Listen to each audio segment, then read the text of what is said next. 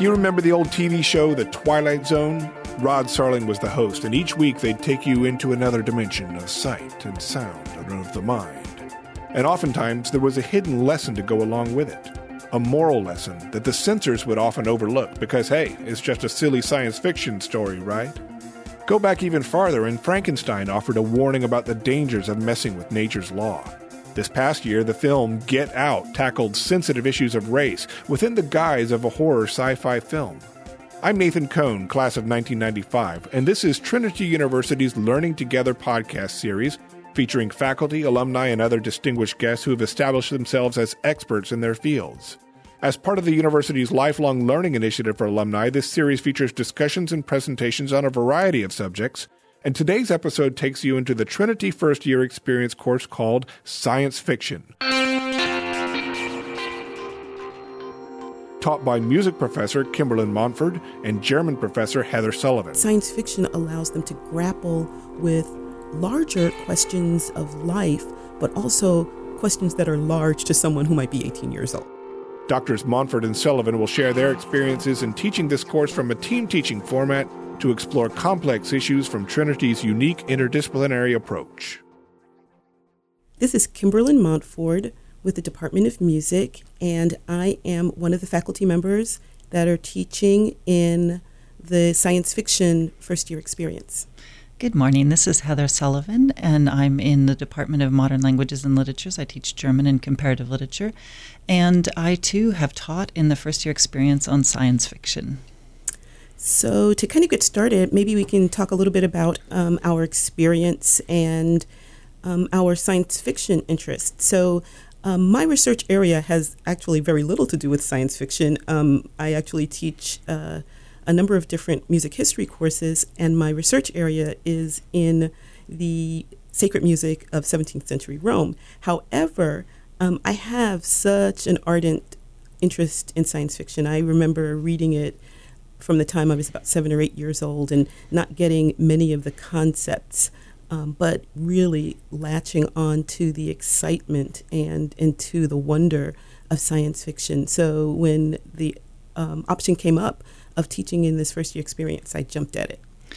I, in fact, work mostly on Johann Wolfgang Goethe, who is a poet and scientist of the 18th-19th century. However, my research has long been in literature and science, and recently ever more with an environmental question. I work in environmental humanities, and I've been reading a lot of science fiction in terms of climate change and other possible alterations from human activities. And so I'm not just a fan of science fiction, I'm that too, but also I have been writing on science fiction's depiction of the human-environment relationship, though these texts include older texts from the 18th-19th century as well as 20th and 21st century.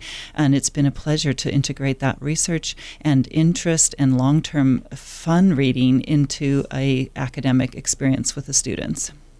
So why don't we get started just talking a little bit about the first year experience, because that's a relatively new concept here at Trinity. This is our third year teaching.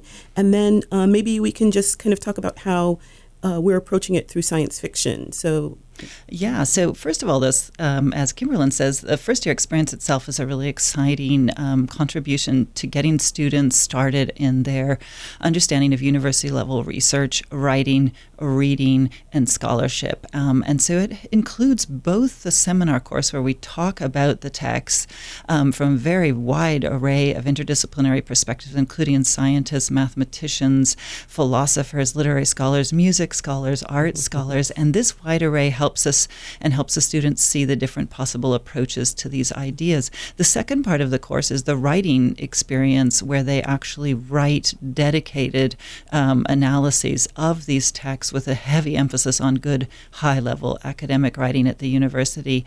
And it's the combination of the two that makes up the first year experience. Science fiction, of course, is a particularly wonderful way to get into both of these questions of reading and writing. And what I find so exciting about this course, Heather, is that even though the content really of the first year experience is getting students to think critically and to get them to articulate their thoughts in writing and orally through discussion and presentations, that we can actually find a content area that will really jazz the students. They get to select I think they get maybe 4 or 5 choices that they select. I mean, that they choose from, and they actually, I think, choose about 2 or 3. I can't remember exactly. And they're guaranteed to get one of those. So when you get the students in the class, they're doing a lot of technical work, but they're doing it in a content area that's of interest to them. Yes, indeed. And in fact, the faculty usually in the science fiction section, which happens to be one of the largest, are usually also very enthusiastic, as you've heard from Kimberlyn and me. We're both long-term readers of science fiction. And I think what science fiction offers in particular to the structure that's so helpful is, well, first of all, that enthusiasm, right? The desire to read. First thing we want to do is awaken a desire to read and to think at a high level. And it's fun to take some texts you've already read and reread them with really serious questions of human identity, the understanding of the other. Very often in science fiction, it's an alien or a creature like Mary Shelley's Frankenstein. It could be an other from another planet. It could be just basically a metaphor for race, ethnicity, and gender differences. And science fiction makes that come alive in a way that's very open and safe, because it's not our own structures that we already assume, but rather making them alien. And in making them alien, we can see ourselves and our own assumptions in a new light. So I think science fiction is, in fact, one of the very most accessible and exciting ways into this critical thinking Kimberlyn mentioned.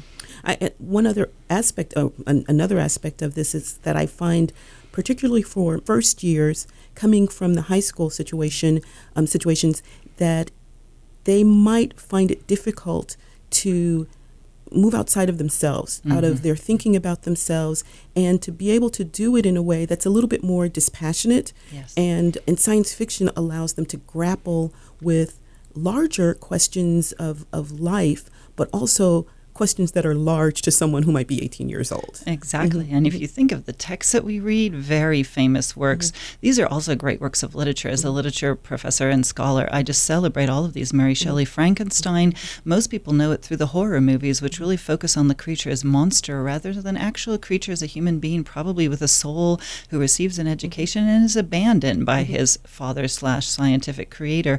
So these questions allow us actually a new way of approaching texts and films that people already know. The other ones by Heinlein, Robert Heinlein, Ursula K. Le Guin, and Neal Stephenson are also all major authors in the 19th and 20th century and 21st century later, some of Stevenson's works, all of which address fabulously difficult topics that we're seeing in the news every day. But science fiction allows us to step outside our own framework and rethink our understanding of the other, whether it be race or ethnicity or other planetary creatures, for example. And so it can be fun, but it can also be really very serious. How do we respond to people or living things who seem different than us? Science fiction is right up in that question in very exciting ways. And it's great for the students because one of the aspects of the first year experience is getting them to learn how to debate questions in a logical way, allowing them to bring themselves into the argument,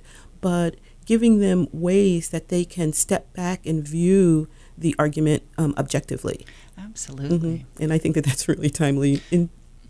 Absolutely. In fact, Darko Suvin, one of the great science fiction scholars, calls it talks about exactly this idea of kind of alienation from yourself so that you're able to come back and look at your own assumptions. And if you think of the films that we watch too, they also are really fun and really popular, but we bring in evidence, as Kimberlyn said, evidence-based scholarship, actual in-depth analyses of these films. They include, The Martian, for one, Blade Runner, Alien, and Aliens. And Aliens, of course, is actually about the Vietnam War and the treatment of the soldiers in that horrific war. And so a lot of the students have seen the films but aren't aware of the much deeper analyses of otherness and human history and our own events. We also see Ex Machina, so there's a lot of very recent films asking questions about robotic otherness and what is human? What is human? These are some of the big questions that we ask. Yeah, and let's talk about the other texts, because I think that idea of what is human and what is essential as a human and in life, I think it's kind of a thread that seems to be running through our our text. So I think you'd mentioned already Frankenstein, and then some of the questions that arise from that. We're reading a number of short stories too, and I'd like to just throw those out.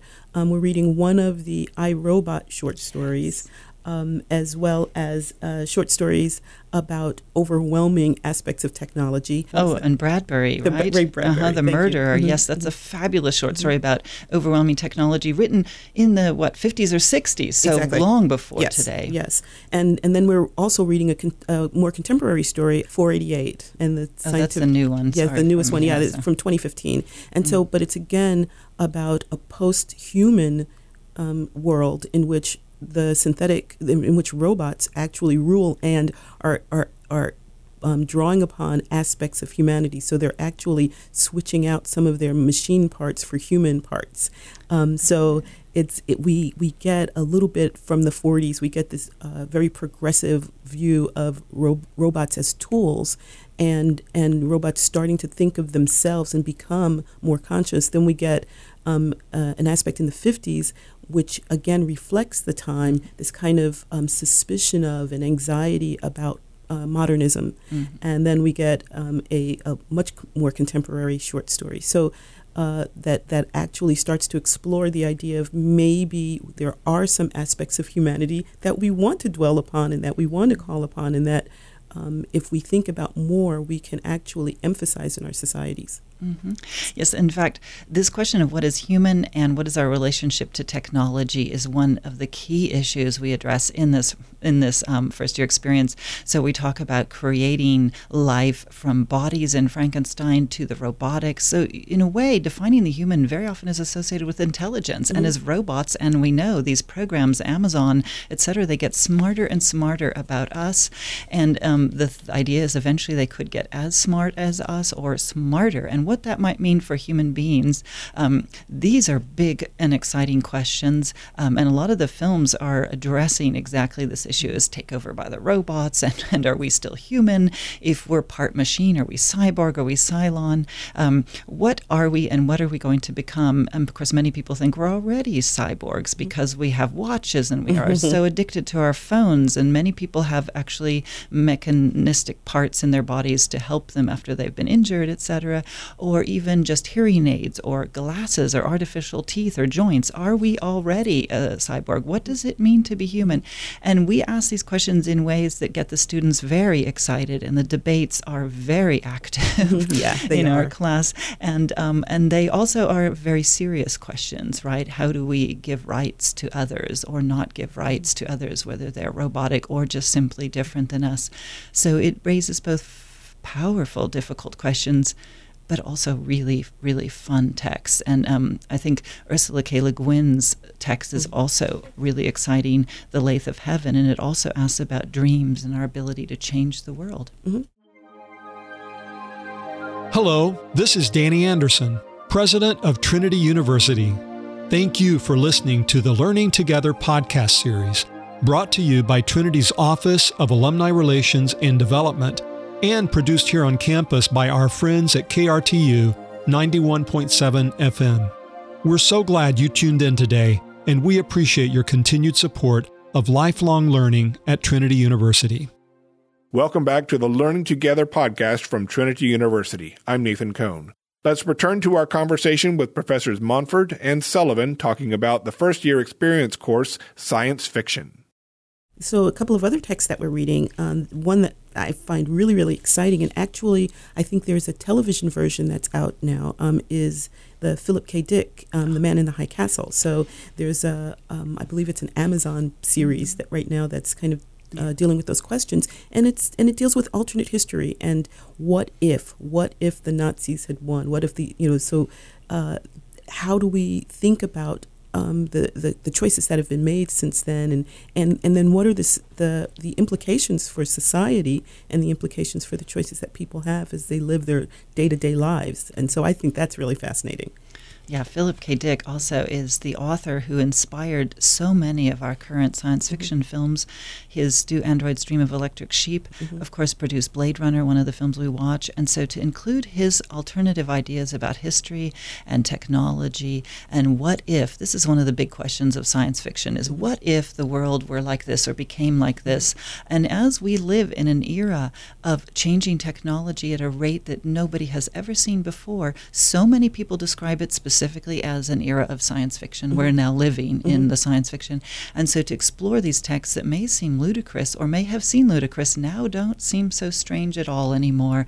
And Philip K. Dick often had his finger on the pulse that we see in the 21st century, though he was writing in the 50s and 60s mostly. That's exactly right, yeah. And continuing with that thread, our final text for the series is Neal Stephenson's Snow Crash, which is a cyberpunk story that actually just extrapolates from our society right now and just takes it a step further. What if we're totally plugged into our computers or the internet? What if we're totally living video games as certain aspects of our lives? So it continues with this idea of what was science fiction has sometimes become science fact. And so the musings of authors now makes you wonder how far are we from the times that are portrayed in these novels. Yes, and in fact, I'd like to also add to Kimberlin's wonderful discussion of Stevenson's Snow Crash, because he is interested in ancient history all the way through today, and how language systems and codes, in fact, have always been a part of our culture, and how they impact our brains and thinking, and how the influence of computer technology changes our brains, literally our thinking, but also our brains, and what it would mean to enter ever more into a virtual reality. And the characters in this book live both in a virtual reality and in our material reality as we know it, and the conflicts between the two are fascinating and very relevant as we ask ourselves about religion, about science, about codes, and all of the shapes and forms they come in and what they mean for us. These are very serious ethical and political and economic questions. We need to understand them and address them. And of course, the students have a wild time actually having an opportunity in class to talk about computer technology and the brain in a creative and speculative way, and where we might go and what the horrific or wonderful and awesome potential of that may be. And so, Heather, one of the things I'd like to do, if we can maybe take a little bit of a turn here, is talk a little bit more about what's taking place in the classrooms. And so your discussion just now, your mention of Neal Stephenson and some of the codes he draws upon, one of the things that I found really interesting in the class, actually, let's take a step back and talk a little bit about the structure. Yes. So a number of different first-year experiences divide up the workload differently, but in science fiction, we're kind of keeping close to the writing workshop seminar structure. And so there's two professors who are paired, and one professor deals with the writing workshop aspect, more of the writing technique and skills, and then the other more with the oral articulation of the critical thinking that we're hoping to polish in the students. One of the things that I found when I was working in the writing workshop portion, I'm now in the seminar section, is actually looking at how the authors wrote and how they took these fabulous ideas and then they laid them on the page and used that sometimes as writing exercises. And I just found Stevenson's kind of blast past you, fast and furious writing just so fabulous for the students to get a taste of and to try to write in the style of.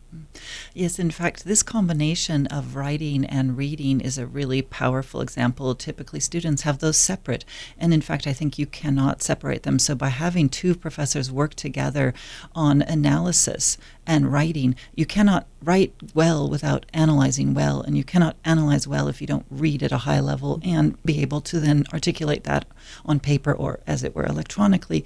And so the combination of these two and working with your colleagues has been a really inspiring aspect aspect of the first year experience. Sharing ideas, the students are always exposed then to multiple ideas. We also have, in terms of structure, a lecture where all of the sections come together once a week and have an expert on that text or that topic come in. So we have a lecture on the history of science fiction and some of the contextualization. We have a political scientist involved, and he usually talks about the politics of science fiction. We have religion professors who usually talk about the religious themes and ideas in the text. In my own literary discussion, kind of historically contextualizing science fiction. We also have scientists, music, and art scholars talking with the insights of the music and the kind of thinking that an artist would do in addressing a text, or the kind of questions a scientist would ask. And so this really rounded interdisciplinary approach allows us much deeper analysis into the text in very fun and different ways. And in fact, Heather, I think an important part of this is that the students, it's the first year experience, right? Yeah. And the students are experiencing the text. It's not let's open the books and let's start studying. Yeah. It's let's watch these films. Let's listen to the music that helped create the atmosphere of these films. Let's look what's going on visually on the screen, and then maybe in some cases let's look at the text that this might have been based on. And for the students, they're really becoming immersed in not only the content, but they're becoming immersed in how the content was created and what might be the reaction, your personal reaction, and maybe more contextual reactions to some of these things. And I think that there's no way to do it as broadly as we can without having all of these different views. So it's very exciting for us as well to have all of these broad views in the lecture, because all the professors go as well to that shared event. It can be a film, it can be, we also have had a film scholar talking about sound, and all of these shared events we are able to then bring back to the individual sections, and the students have opportunities to write and think about it, as well as to talk about in reference to the text, films, or various readings for the day. And so it's a really great overall way of doing the first year experience. It's very intense, of course, because it's 6 hours for the students, and many have a total of 12 to 18 hours. So it's a big chunk of their time, this first year experience. It is, in fact, I find that the students are a little bit overwhelmed when they first start. First couple of weeks, they kind of have this deer in the headlights look every time they come in class, and they're never quite sure which professor is going to be standing in front of the class when they come in. But about this third or fourth week, they're really hitting their stride. And from my understanding with discussions and seeing their comments after the courses ended, they really, really got a lot out of this structure. They like the fact that it's a topic that they're interested in, but we're really intensely developing their skills, and we're holding their feet to the fire. We're not letting them get away with anything. And so it's their first taste of college, right? Yes. And so they're getting a really intense experience of what college life is like and what college work is like. Absolutely, and I think that's a really exciting portion. And to do it through science fiction, which they just find fun, is fabulous. Indeed, indeed. Well, thank you. Thank you. This is so much fun, and I'm hoping to continue this discussion in further segments of the podcast. But one of the things that I think is so important that we can take away from this is that these are opportunities for the students to kind of make their college career, and this is their first step on the path. Yes. And we're hoping that they enjoy it as much as we do. Yes, thank you. Thank you. Thank you so much for listening. Today's podcast was recorded and produced by Trinity University's KRTU radio station for the Office of Alumni Relations and Development. New podcasts will be released on the first Tuesday of each month. For more information about our Learning Together podcast series, or to suggest topics for future consideration, email us at alumnipodcast@trinity.edu.